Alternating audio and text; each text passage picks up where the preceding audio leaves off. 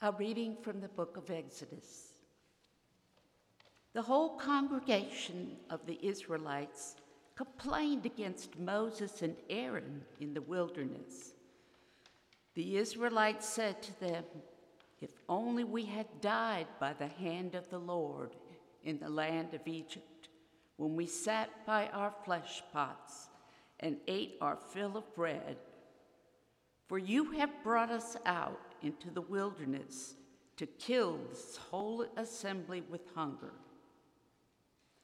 Then the Lord said to Moses, "I am going to rain bread from heaven for you, and each day the people shall go out and gather enough for that day.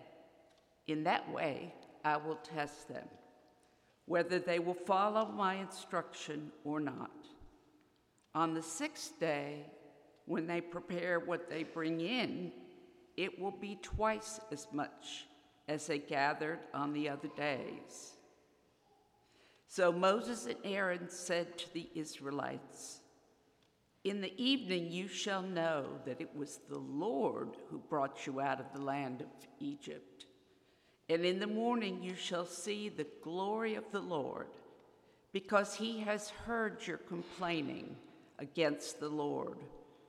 For what are we that you complain against us?"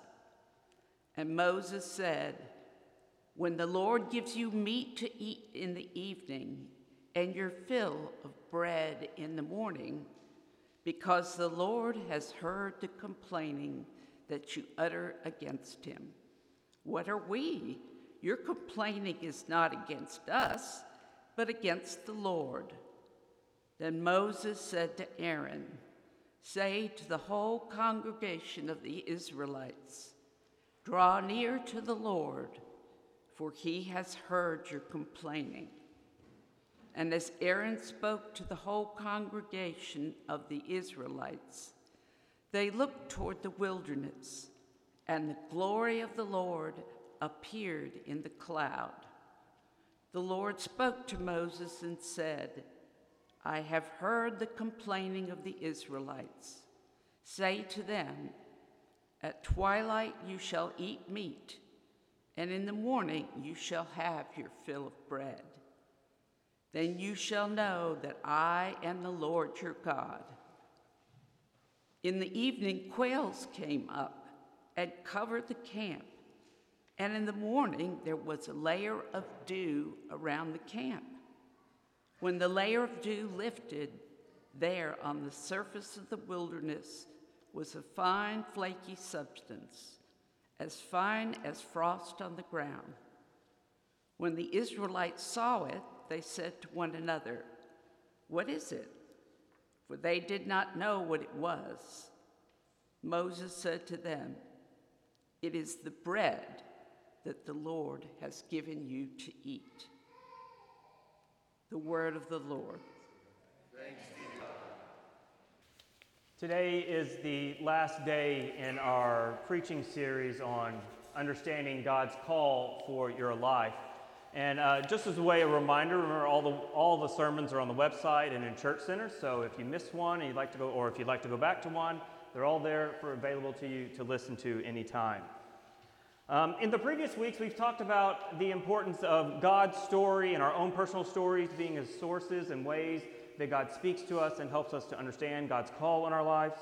We also turned to the importance of community being a way that directs us in what God is asking us to do. And then we've also seen how the problems of the world and the hardships and sufferings that we experience in our own lives also point us down a path of what God is asking us to do. When we think about that question of what does God want me to do with my life, we often think about the big decisions of life. What kind of job should I have? Who should I marry? Where should I live? What should I do after I retire?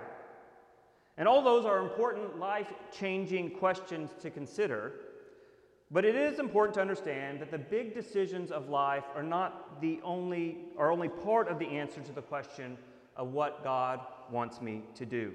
They're not the whole answer. If we are only thinking in terms of those major decisions, We will miss out on so much of hearing God's voice in our life and understanding what God is desiring that we do. This is something that the desert mothers and fathers of the 2nd, 3rd, and 4th centuries have handed down to us in various stories. During this time in Christianity, various people went to live in communities in sparse conditions to grow in their relationship with God and understand what God was asking them to do. They went there to become holy people. And each one, they would have a small cell to live in, and there were 2 major spiritual practices that everyone was committed to. One was fasting, and the other one was labor, doing work. And many people, they would come and visit these women and men who were out in the desert looking for guidance. They wanted to know, what does God want them to do with their life? And we have many stories that show the typical response that was given to so many individuals seeking to know God's will for their life. Consider one such anonymous story. A brother asked one of the old men, "What shall I do? I'm obsessed by this nagging thought. You can't fast and you can't work, so at least go and visit the sick, because that is a loving thing to do." So we hear that initial kind of entry into the story that this young brother brings, and to us it sounds very reasonable, right? I can't do this, I can't do that, but hey, I'll go and visit some sick people, right? That's a good thing to do. That's what God wants us to do. But listen as the story goes on how the old man responds to this younger man. The old man recognized that the devil had been sowing his seeds and said to him, "Go, eat, drink, sleep, just don't leave your cell." He was well aware that it is endurance in the cell that makes a monk what he ought to be. For 3 days the brother did just this, and then he was overcome with spiritual lassitude and apathy. But he found some little palm leaves and started trimming them. Next day he started plating them. When he felt hungry, he said, "Here are some more palm leaves. I'll prepare them and then have something to eat." He finished cooking them and said, "Perhaps I'll read a little bit before eating." When he had done some reading, he said, "Now let's sing a few psalms, and then I can eat with a good conscience." And so by God's help, he went on little by little until he had indeed become what he was meant to become. This story was shared amongst the desert monastics to encourage people to be committed to the daily routines of life. What did the older man say to the younger man? Go, eat, sleep, go home, stay in your cell. They came to understand that God could be found in these regular and mundane activities of the day, preparing food, weaving a basket. And when you find God there, you gain clarity about who you are and what you are to be doing. Consider the Israelites in our reading from Exodus. After God granted them salvation by allowing them to cross the Red Sea on dry land and rescuing them from the murderous intentions of the Egyptians, the Israelites find themselves out in the wilderness with no food to eat. And God decides to bring them some quail by the evening and to send daily bread for them to gather up each morning. God provides these gifts. They nourish the people and they keep them alive. And the people are given very specific instructions. They're to get up each morning to go out and gather enough bread for themselves and their household each day. They're to do this for 6 days. And then on the 6th day, they are to gather up enough food for that day and the 7th day so that they can rest.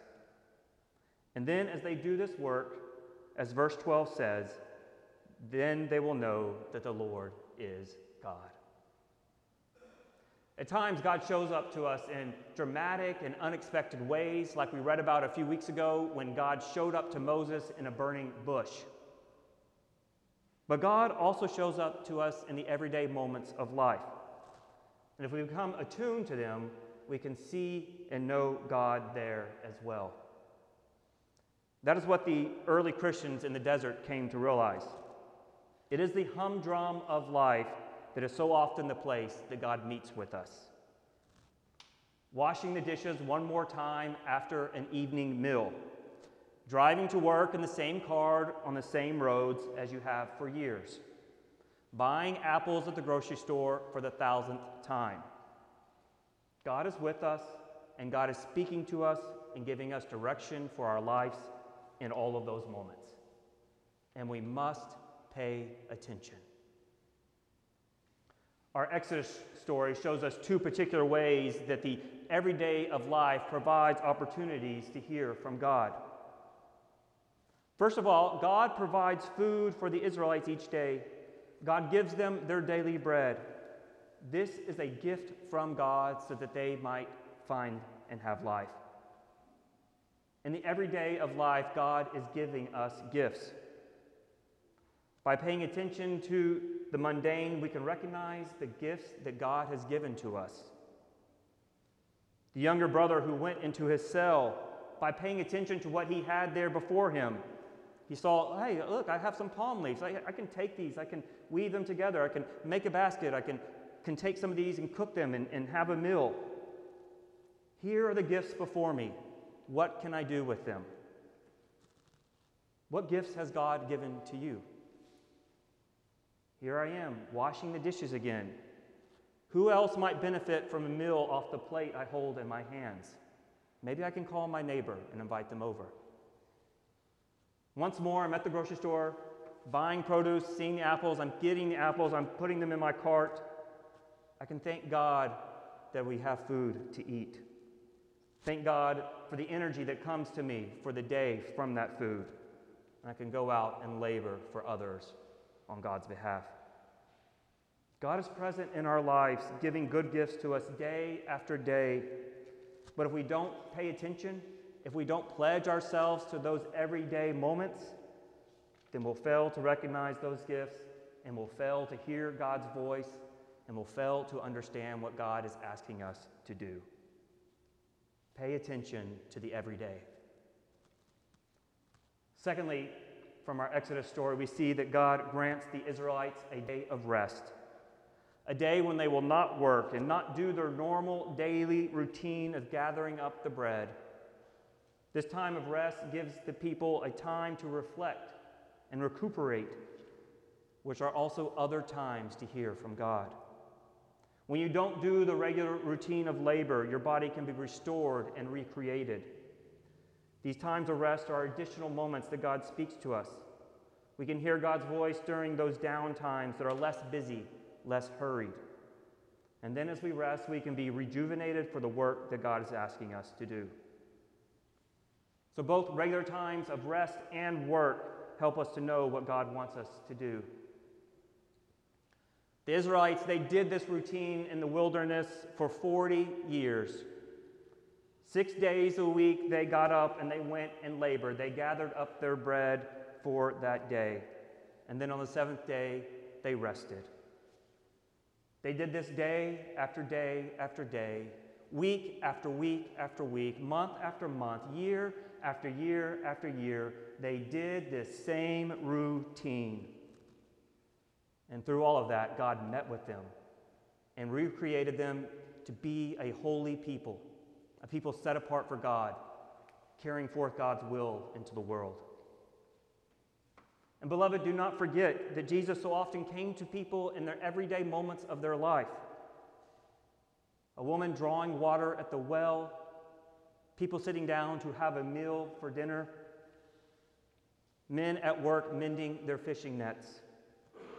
These are the times that Jesus showed up to people and met with them and profoundly changed their lives. And Jesus does the same for us. Today, beloved, tune into those everyday activities and times of rest. They are one more source, one more way for you to hear God's voice in your life and know what God is asking you to do.